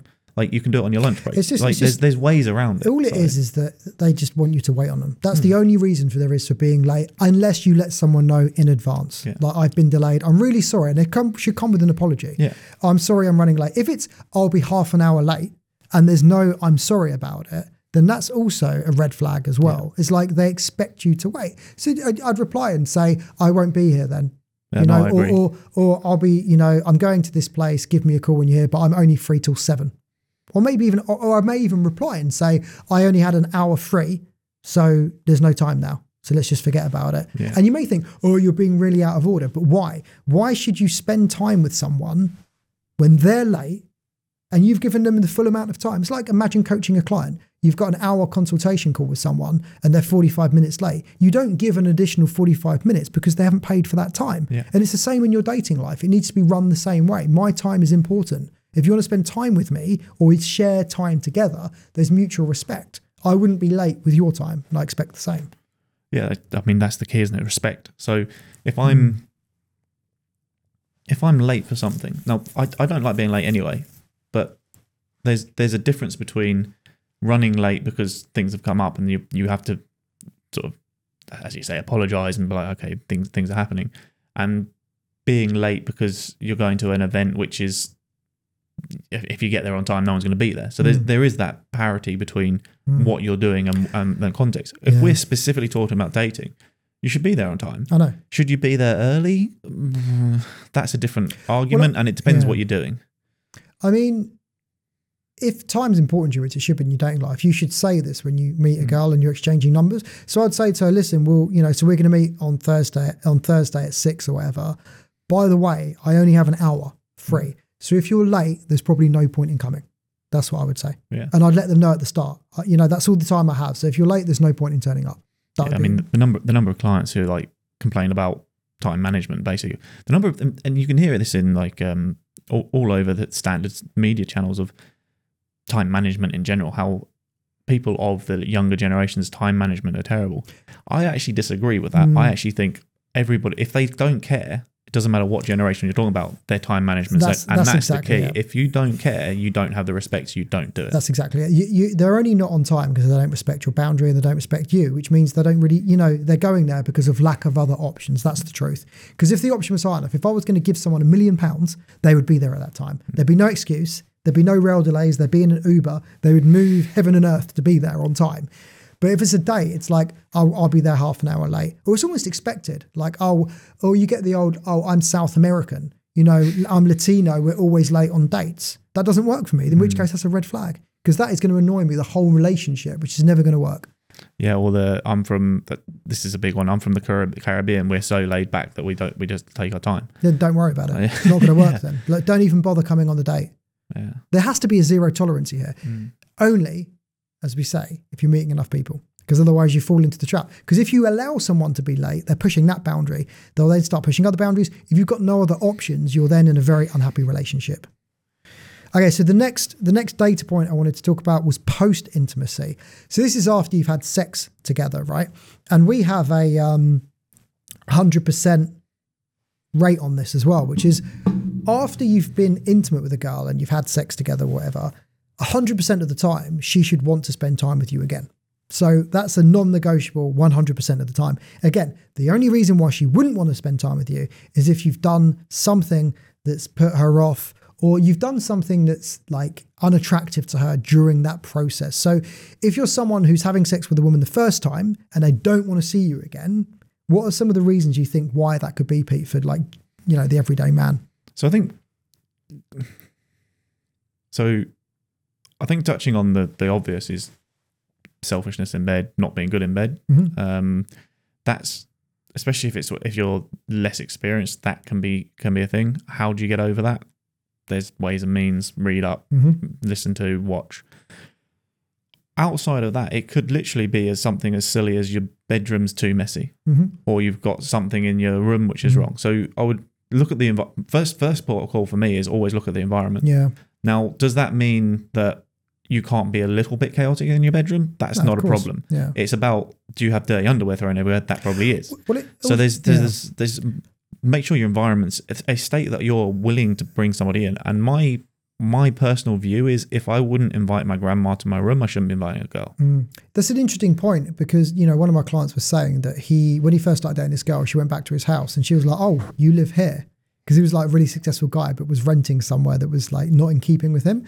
And he was like, she's right, I need to move somewhere better. And he upgraded where he lived. And that's another good point, isn't it? It's like, if like you're very attracted to women, then they come back to your apartment and it's very underwhelming. That's on you again. It's like, well, why aren't you living somewhere better? Why aren't you earning more money? Why isn't your life on order? And that's important, because the first time she comes back to your apartment, this all becomes apparent, that your life isn't in order, and perhaps you're not as attractive or confident as she wants you to be. Yeah. Yeah. So I think that's obviously you can take with sex as well, generally is, you know, the more intimacy between two people, the more synergy there is anyway. Yeah. So it's less, it's unlikely to be really bad sex, I would say, as to why she doesn't want to see you again. It's more likely to be like, you've conveyed things about yourself that aren't true. You weren't upfront at the start. Like, you didn't have boundaries. Do you know what I'm saying? Like, there's many different reasons why.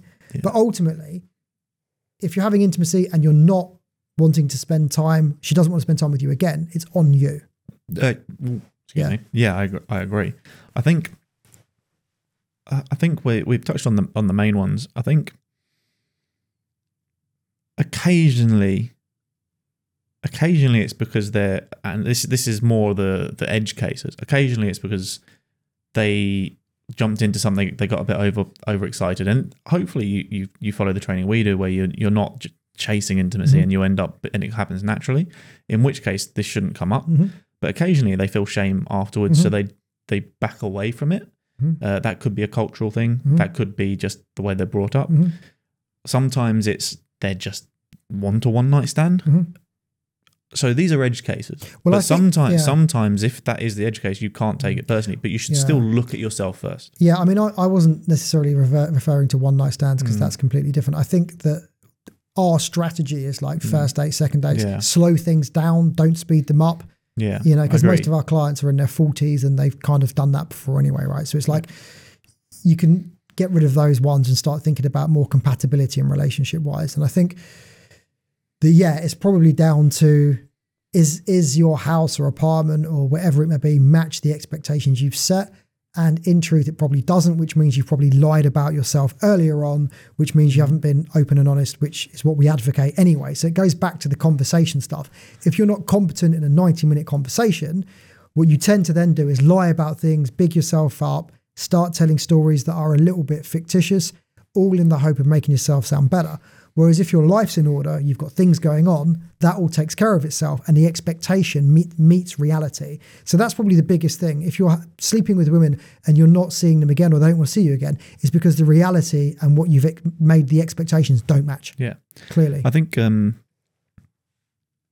There's a couple of things on top of this. So I had a client who would never take a girl home to his place. He'd always go to hers first. Now that might be they go and they cook a meal at hers and then spend the night and go intimate that way. However it ends up manifesting.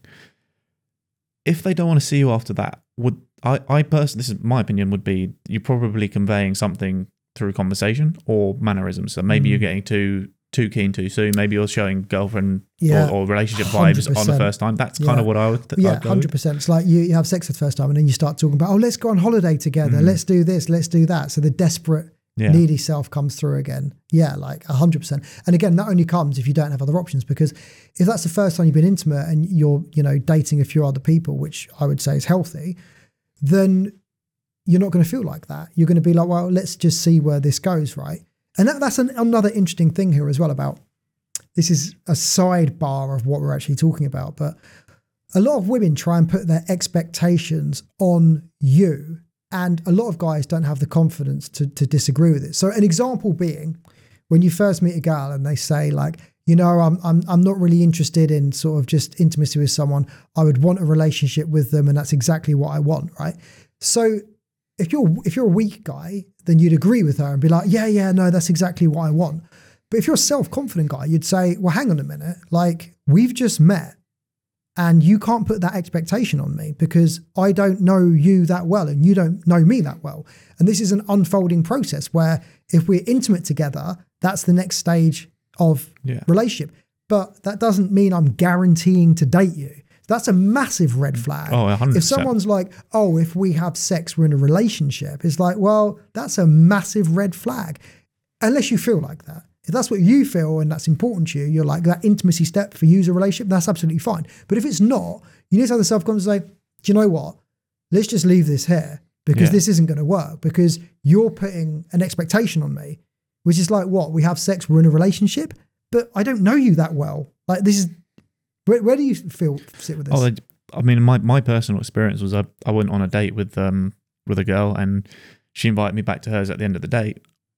Got to the threshold of her door and was like, I don't have sex before we're in a relationship, so we got to be in a relationship first. And I said, that's not going to work for me because for me personally, I feel like, and I feel like this is a sort of respect thing as well, but if there's something wrong with any part of the relationship, and sex is a big part of a relationship, if there's something wrong there, the rest of the relationship's going to break down.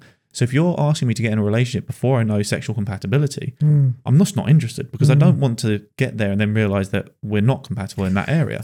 That's exactly it. It's almost like in the past, they've had sex with a guy and he's left them. And now it's like, well, if you want to have sex with me, these are the terms. Now, if that's what she's saying, that's on her. There's no problem with that. Exactly, I don't have a problem with that at all. If that's a red flag for her, then 100%, then that's the way she feels. That's the way that's fair for her. The problem comes when guys are too weak where they say, yeah, no, I feel the same, when they don't. Because then you're setting false expectations and you're going to create problems. So if that's what she feels, that's absolutely fine. There's no problem with that. And I'll clarify that story or continue that story because I said that's not good for me. But we ended up like going in and having some food, and we left on good terms because it's exactly what you said. Like, in terms of dating, we were on the opposite side of that. So we were each showing a red flag to each other, but we still got on. It's not like they suddenly become a bad person. It wasn't right for us. It's not compatible. And I think that's a thing to clarify is just because it's a red flag doesn't make them a terrible person. No. Sometimes it can do. No, I don't think it does at all. It just means you're not compatible. Yeah. And I think also in a really interesting point here, when it comes to consent with people, I think that consent is important if both people, as well as consent, if both people are being honest. Because it's like, if you're lying, either a woman that's lying to get a guy in bed or in a relationship, or a guy that's lying to get a woman in bed, right? You're not being honest and you're lying. Why are you lying? And it's because you think that's going to get in the way of what you want. And that's really, really unhealthy. And that sets the wrong expectation at the start. That's why you have to be clear about, what do I want from this? And what am I willing to do? So if you're a woman and you're not comfortable sleeping with someone unless there's some kind of commitment, that's absolutely fine. If you're a guy and you're like, I'm not comfortable sleeping with you, if you feel that that's a commitment, that's absolutely fine. You're just not compatible, right? But that needs to be discussed sooner rather than later. That type of discussion should be in the first 20 minutes, half an hour, where you're in conversation with someone and you say, oh, I went on a date last week and the girl I was dating thought that sex meant a relationship and I don't feel like that. You're then going to get her honest response at the start. What you're not going to do is commit 6 hours and then at the end say it, and you're not compatible. So these types of things need to be said sooner in the interaction, not later. So just to put it in a more succinct way, you want to be disqualifying people based upon whether or not they're compatible with you or vice versa. Absolutely. To save everyone time. Like, they can disqualify you, that's fine. You can disqualify them because both of you can go out and meet someone else. You have options. You don't have to date this person. But I think it's important, like from a guy's point of view, just be open and honest about what you're looking for. And if they're not into it, they're not into it. My experience of this is that if you're confident and you're attractive and a girl likes you, there'll be an openness to some kind of solution where you can date each other or see where it goes. You know, or a girl might say, you know what, like, yeah, maybe you're right. Maybe it's because the previous guy hurt me, blah, blah, blah. And you say, well, listen, let's just take it slow anyway. Let's just have another date or two and see where it goes. We can take intimacy off the table because you should want to spend time with someone anyway, right? So if you're, as a guy, if you're not sure, always pause and take a step back. Yeah. So if you feel like it's going too fast for either of you, just take a step back and say, do you know what, let's just leave this here. Let's go out for another drink or another date or whatever it is at a later date. That's the healthiest way of doing it. Because otherwise you fall into the trap of having the wrong expectations and try and live them out. Just pause for a second and say, let's leave this here and let's talk about it another time. I think that's the healthiest way of managing them. Yeah, no, I agree. I mean, the other trap is trying to force your ideals onto someone, whether that's absolutely not out of order, absolutely not what I want, rather than taking that step back and being like, okay, do I like this person? Yeah. Is there some way of, like, say, working around it? Because it might just be a trust thing, in which case, if it's a trust thing, then that's not actually a red flag. 100%. That's actually just we build the trust first. Yeah. And there should be trust before intimacy anyway, to maybe not deep, full-on trust of everything in your life, but there should be a level of trust before you go through each stage. The trust should build and build and build over time. That's exactly true. And this is what I'm saying, like, taking things slower is definitely the way forward, rather than, because every other guy is trying to push for intimacy as quickly as possible. So having shorter dates over a period of time allows you to evaluate each other with space and time to miss each other and actually have a nice relationship. Yeah. Just one other point on this is no, it's gone. It's gone. So the next data point was the relationships. Did we talk about 50% of relationships or not? No, we haven't gone there yet. Okay. So the next data point was that out of everyone that you're intimate with, 50% you should want to have a relationship with. So this isn't about a woman anymore. This is about you. And the reason why this stat's important is because what you don't want to do is live through a cycle of your life where you're spending all these times dating, getting to intimacy once or twice, and then not wanting to date the woman afterwards, right? Because that indicates that there's something wrong at the top of where you're meeting women. So if you're someone that sleeps around a lot and you can never really find the right relationship, that's a red flag on yourself. So at least 50% of the women that you're actively intimate with, you should want to have some kind of relationship with. And if you don't, then that's a big data point that's going to prevent you from being authentic and having a nice relationship. What are your thoughts on that? Yeah, I mean, it's interesting that the stat is 50% based upon the clients and everything is, because personal experience tells me it should be higher. But I kind of understand it. But it's that thing of, like, you can see what it is. And I think that's the thing. It's being able to know what the red flags are in order to, because you might have intimacy and then they're too keen or they're too overbearing. So you've got to find that sort of balance. Well, I think it's maybe slightly different to that. I think this is more about not allowing your sort of ancient brain to take control of you, which is why spacing out dates and not trying to move to intimacy too quickly is helpful. Because, a lot of people say, oh, we're pre-wired to, men are pre-wired to sleep with as many women as possible. It's like, well, that's the ancient part of the brain, right? Yeah. So you can't tell me that every guy acts on those impulses. They don't, right? So that's just an easy excuse for guys. Oh, I was cheating, or I want to sleep with, or my testosterone levels are high, so I need to sleep with loads of different women. That's not true, okay? You just have no self-control. Yeah. And you don't have self-control because you don't give yourself time, because you're so desperate to go to intimacy quickly. So if you follow the route to intimacy, which is dating and a mating ritual, you allow yourself space and time where you realize, do you know what? Actually, I don't want to be intimate with this woman. And I think that's the point. I think there's a difference between instinctive attraction and connection. Yeah. And I think that's the biggest thing guys need to learn about. Is like, yeah, you might be very attracted to a woman, but when you're very attracted, you're going to miss out on all of the red flags that are there. Whereas if you space out your dates, is she late on a date? What's the conversation that she's talking about? Does she meet your expectations here? Are you meeting her expectations?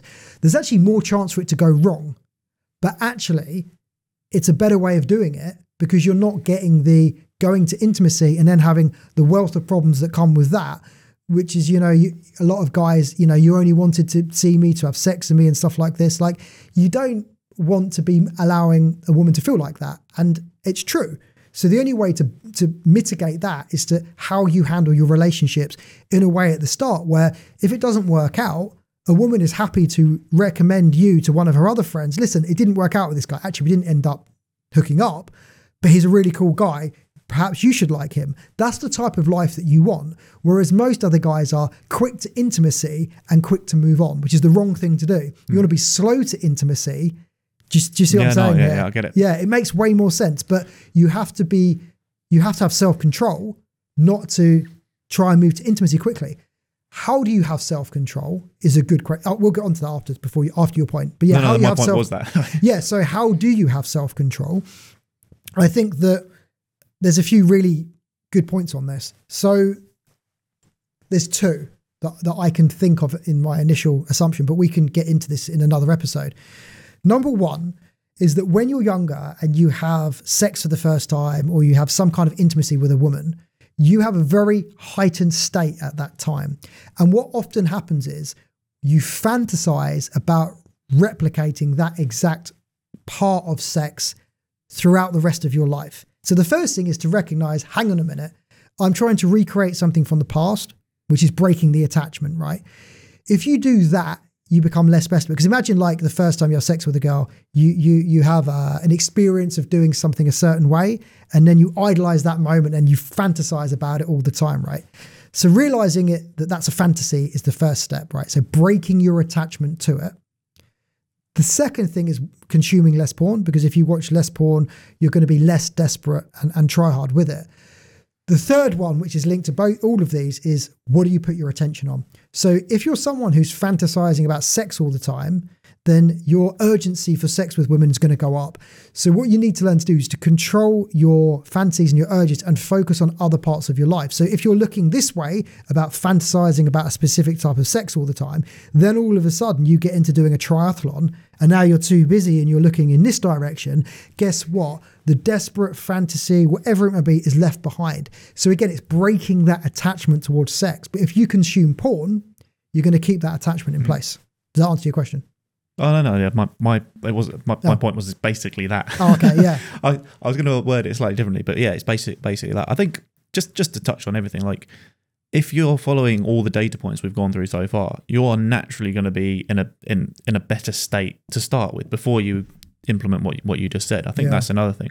One thing I implement in my life, and maybe this is overkill, but this is for each individual to do, is I journal daily to start with. So if I go on a date or if I get intimate with somebody, I might journal on what happened in order to, I don't want to say overthink or analyze, but like in order to understand and see if there's any red flags, whether it's from me or them. And it's in order to understand how I actually feel. Because the number of times like in the past, I would go through and go on a date and then assume, I remember you saying after I ended a relationship that the red flags were there 6 months before I ended the relationship, and I just didn't see them. Whereas now if I journal it and be like, actually, this is out of order, and then be like, is this a complete, and you end up getting to that place. And this is at every stage as well. But after intimacy, you can sort of understand where you're at as well. And this is where I agree with like the 50% rule. I still think that a lot of the people I actually give my time to, I would happily give my time to post-intimacy as well, which is why from a personal perspective, I tend not to get to the point of intimacy unless it's going to go further. Well, but that's an interesting point as well, like what you just said about the journaling part of it. So there's enough evidence to suggest that a lack of clarity affects your nervous system in a negative way. So what I mean by that is that if you go on a date and it's a bit blurry, you're not quite sure what happened, and then she doesn't get back to you or whatever, you don't see her again, your nervous system's going to go into hyperdrive. It's likely to make you sick and mess up future dates. If you do what you say, which is to journal about it, you want to journal about the facts. So what actually happened? What were the facts? What time did I turn up? What did we like? As many facts as you can. You want to journal about the emotion you felt at the time and the emotion you feel now. And the evidence on this suggests you want to do it 4 days in a row. If you do it 4 days in a row, what happens is by the fourth day, it turns into a positive experience and calms your nervous system. So with journaling, often it's 4-day windows. You can do it once a week for 4 weeks, but any type of emotional distress, that's a way of doing it, and it stops you getting sick in the long run. There's enough evidence to say that exercise stops you getting sick. There's actually just as much evidence to suggest that journaling and calming your nervous system also stops you being sick. Yeah, so my second thing here was, and This is part question. I've kind of come up with a solution myself, but it's good to get your opinion because I haven't fully clarified this one yet. But the number of times I've been unsure how I feel, and this is part of the reason for the journaling, but it might be I see somebody, I find them attractive, but there's something I'm not sure about, and I'm like, do I take the risk and go anyway, or do I not? Or it could be after intimacy of do I want to potentially take this further into a relationship, or is this going to end now, or maybe even do we just keep it casual if that's the right route? And you end up with this of what do I want out of this situation? And in these moments, what would you recommend doing? What you've said comes from an ecological approach, which is essentially, as human beings, we weigh up the effort reward ratio. So what you're doing in this situation is you're trying to work out, is the effort worth the reward? Let me give you an everyday example. If you're a guy and you're going on a night out to meet women and you're in a bar and the bar's empty, you go, let's leave here and go to another bar where we can potentially meet women. Whereas the evidence suggests that staying where you are, you're just as likely to meet someone. But because you're wired in that way of the ecological system you're in, you're trying to work out basically per calorie, does this make sense? So for you, you're weighing up, what type of effort do I want to put into this? Do I want to put the effort into making this a proper relationship? Do I want to put the effort into making this casual? What I would say if you're one of my clients is, don't do any of that and actually put your effort into having fun. So any conversation about a relationship, I feel a woman should have with you, not the other way around. So rather than thinking, do I want this? Do I want that? If you're enjoying spending time with her, I'm doing this next week, join me on doing it. Focus your energy on doing the things you're doing and having fun, and let her have the conversation with you about dating you. That's a better way of doing it. Yeah. So again, that's more or less where I got to. I think that this was a few years ago now, where that was basically what I was doing, and I'd come to the same conclusion. And she brought up that conversation of what are we doing? Like, I don't care what we're doing. I just want to know what we're doing. And I didn't have an answer to that. So in that situation, I mean, personally, I just said, I don't know. What do you like? Well, I think that's the mistake that you have there. Saying, I don't know. I mean, that's like a red flag to any woman, right? So if a woman says to you, like, where do you see this going in a relationship? Just be honest and say, do you know what? At this stage, I'm enjoying spending time with you, and I haven't thought past that because I don't believe in thinking past that. And if she goes, and then you say, what were you thinking? Then she, I was thinking maybe we could, start doing this, start doing that. Okay, I understand how you feel. I just need to have some time to think about it. But you definitely need an answer. Yeah. Like, I'm not sure is the worst answer to give. No, this. I mean, I remember having this exact conversation with you. What was it, back in 2019 or 2020? Okay. You're like, and I was like, it's back when you've not hit that before and you don't know how to handle it. Even if you're not sure, there's a way of speaking. It's a public speaking technique where you speak with authority. So you slow down your last few words. So even if you're bimbling, so the girl goes to you like, where's this going? And you're not sure. You could be like, I'm not really sure. But you know what? I'm enjoying spending time with you now, and I'm open to seeing where it goes. Right? There's conviction there. Yeah. Whereas if you go, I'm not sure, it's fine to start like that, but there's got to be some kind of answer there. Yeah. Yeah. I think. Ooh, my voice just went. That's the exact voice which happens. So I think there's a bit of power in this as well, because clarifying what it is you want is actually really important. And that doesn't mean I want a relationship. That means, what is it you want in your life? What is the lifestyle you want? Do you want to have fun, or do you want to have this type of...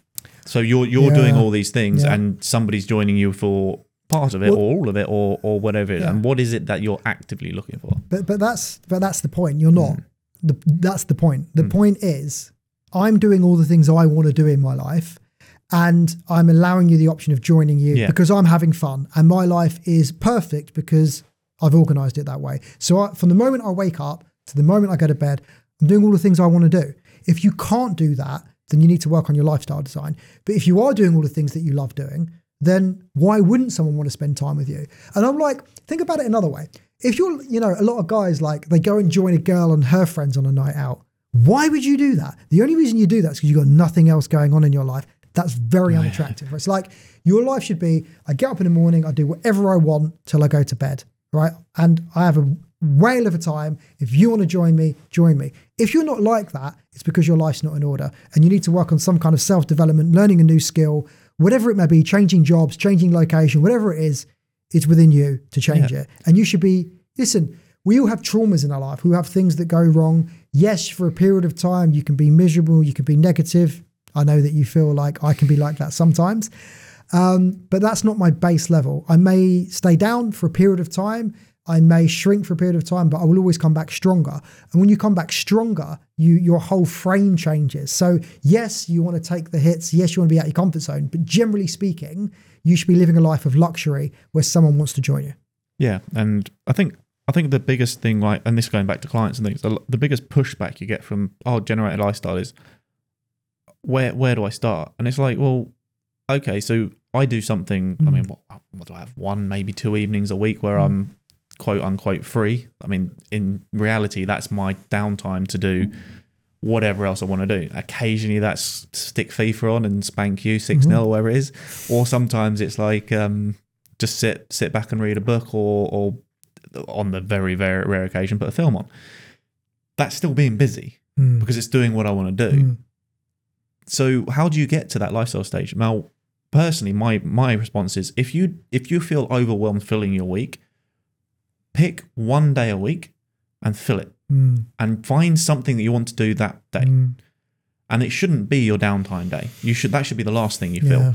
And so one client, and I know we spoke about him before, he decided he was going to do salsa lessons, and he went to his first salsa lesson, and even though it was 2 weeks ago, first thing he said on the call, and his energy levels were through the roof. He was bouncing off the walls, and this was from 2 weeks ago. And he's like, I am never not dancing again in my life.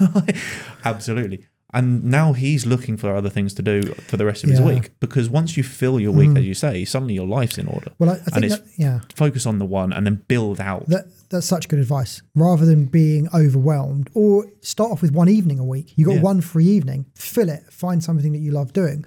As you know, I've never done gymnastic or acrobatics before, and it's something I'm going to be pursuing next year because it's an area I've not looked at, and I'm probably going to do a couple of one-to-ones a week because why not? With regards to like your life being completely ordered, I think that's the final destination. I don't think you ever get there. I think most of the time, like if you're 80% there and working on the final 20%, that's a good place to be in. So you're never going to be perfect. Yeah, and the other thing which I always say to clients when they're starting to implement it, because a lot of the time they get into something and they try something and then they might do it for 2 or 3 weeks and they're like, oh, it's not really for me, and then they feel down because they haven't filled that day. And it's like, well, the point isn't, just as you said, the point isn't you find your forever thing first. Like find out what you want to do on that day. And it might take you 6 months to get that thing, and then you can fill the next day. Once you know. And the second thing is, so of the 3 points, the second thing is, if you have your whole week filled, or even if you don't, if it comes to a point where you no longer love something, I fell out of love with dancing for 4 years? I didn't go dancing for 4 years, and it was like, okay, don't do it. Yeah, do something rather than else. Forcing yourself to do it because that's what you do on the day. Like, do something else. But that's again, like, I feel like that way with martial arts at the moment. I'm kind of full of martial arts. I want to give it a break and go into doing something different, and then I know I'll come back. Yeah, exactly. And I think that the third thing is like, and we touched on this recently, where sometimes you have a week where you just don't want to do anything, or sometimes it's even a month, but like everyone's slightly different, and there's reasons. It might be you've gone through a traumatic event, you've gone through some adversity, and you knock it all on the head, and you just do what you need to do to get through that moment, and then you come back again, and you come back stronger. That's the pausing moment. That's when you pause and you just say, let me just pause and reflect on this at the moment, and with some stillness before I decide what's next. I think this brings us on to like the final data point here, which is that if you're following our advice in all of these areas, right, we've trained you in all of these areas, the final data point is the satisfaction you're feeling in your dating life. We're at 80% here. If you're a guy, right, you should be 80% content with your dating life, for sure. Now, whether you want polyamorous relationships, whether you want short-term relationships, whether you want long-term relationships, it really doesn't matter. You should be living a life where you have an 80% satisfaction, because once you get to that point, you can calm down and you can focus on other parts of your life. The difference between 80% and 100% isn't really worth pursuing. It's getting to that 80% sweet spot. What are your sort of thoughts on this, having worked with people to get them to this stage? I mean, just before you answer that, like, you know, like some of my clients, one of them's married to a former Miss Germany. Another guy was single for 35 years, is now engaged to be married. Another client has recently had a child. All of these people are at that 80% satisfaction mark, and their life is just unbelievably joyful because they got to 80%. Now, they had to go through difficult periods to get there. They had to go through the training. They had to go through learning all of these different elements. But the important part of being 80% there is knowing if this all falls apart, I can do it again. And that's self-confidence in dating. I'm living the perfect dating life. If this comes to an end, I can do it again. And that's going to save any relationship from going wrong because you can always have the self-confidence to do it again. What do you think on that? So my my biggest takeaway from when relationships are going well is you don't stop doing what got you there. Yeah. The number of times I've had clients who they leave us and they're having a great time. They're in that 80%, and then they get lazy over the next 10 years, and they come back to us and they explain what went wrong. I was like, well, did you stop doing X, Y, Z? Yes. Okay. So I think that's number one. Is always it's just continuing meeting two people a day, continuing with and the other thing which I think gets missed is expanding your friendship group isn't a bad thing. No. So if and this is where the meeting two people a day when you're in a relationship is perhaps more powerful than meeting two attractive women a day, because you can still be going on. Okay, we'll call it a date. It's not a date. You can still, I'm doing this. Join me to a guy or even a couple. Like, imagine you meet somebody who's in a relationship and you're like, we're doing this really cool thing. Let's go. Yeah. Whether your girlfriend joins you or not, she might not be into that thing. But it's so true. Expanding that social circle, even when you're in a relationship. The other thing as well, so just which you touched upon, which is really interesting, is the insecurities here. So most guys, there's two things that make mistakes in relationship. They meet a girl, they start having sex, so they cancel on their friends because they want to hook up or sleep with the girl more often. That then sets the expectation that your time's readily available, and then it creates problems in the future. That's why most guys stop going to the gym, stop seeing their friends, stop doing these things, right? So preventing that at the start is obviously paramount to the relationship. The other problem is that guys that aren't self-confident, because they don't feel they could go and meet another woman of the same sort of value in their eyes, they don't want a girl to be going and doing other things because they feel jealous if she's doing it. So going back to what we're saying, if you have the self-confidence at the start to know that you could go and meet someone else again, that allows your partner the freedom to do what she does, which creates more trust. Because if you are jealous and controlling, that's going to push her off in another direction anyway. So going back to what we're saying, you have to do these things for the sake of a healthy relationship. Yeah, exactly. And I mean, we touched upon. I think going through this process is like the 80%. There's the other side of if you've picked the right person. That's the wrong terminology. I think if you've found the right person, i.e. you've taken your time, you've done everything we've said basically, and you've found the right person that you want to spend whatever period of your life it is with, that's like 50% satisfaction. Yeah. And then doing it all again, just meeting people 100%. In general, is your next 30%. Yeah, I get it. That last 20%, I know we say we don't care, that last 20% is kind of going to be like the fantasy realm kind of, and there will be some people who hit that based upon they think they do, or they think that even if they do, there'll be some other area of their life, and it might not be dating, but there'll be some other area of their life where maybe they've neglected because of it. Yeah. So I think like we say, the 80% is the sweet spot because you need that wriggle room for the rest of your life to fit in properly as well. 100%. Listen, Pete, I think we should draw a close to this podcast. I've got no idea how long we've been filming for, probably quite some time. Really great to do this episode. And if you guys like this content, this is our brand new studio. So if you want to come to one of our training courses, it would take place here, where we can take you out into the real world. We can work on all of these data points to get your life in order. Then you'll find a link in this description where you can find out more about our courses. But Pete, it's always a joy to have you on, and I look forward to our next episode. Yeah, hopefully soon. Perfect.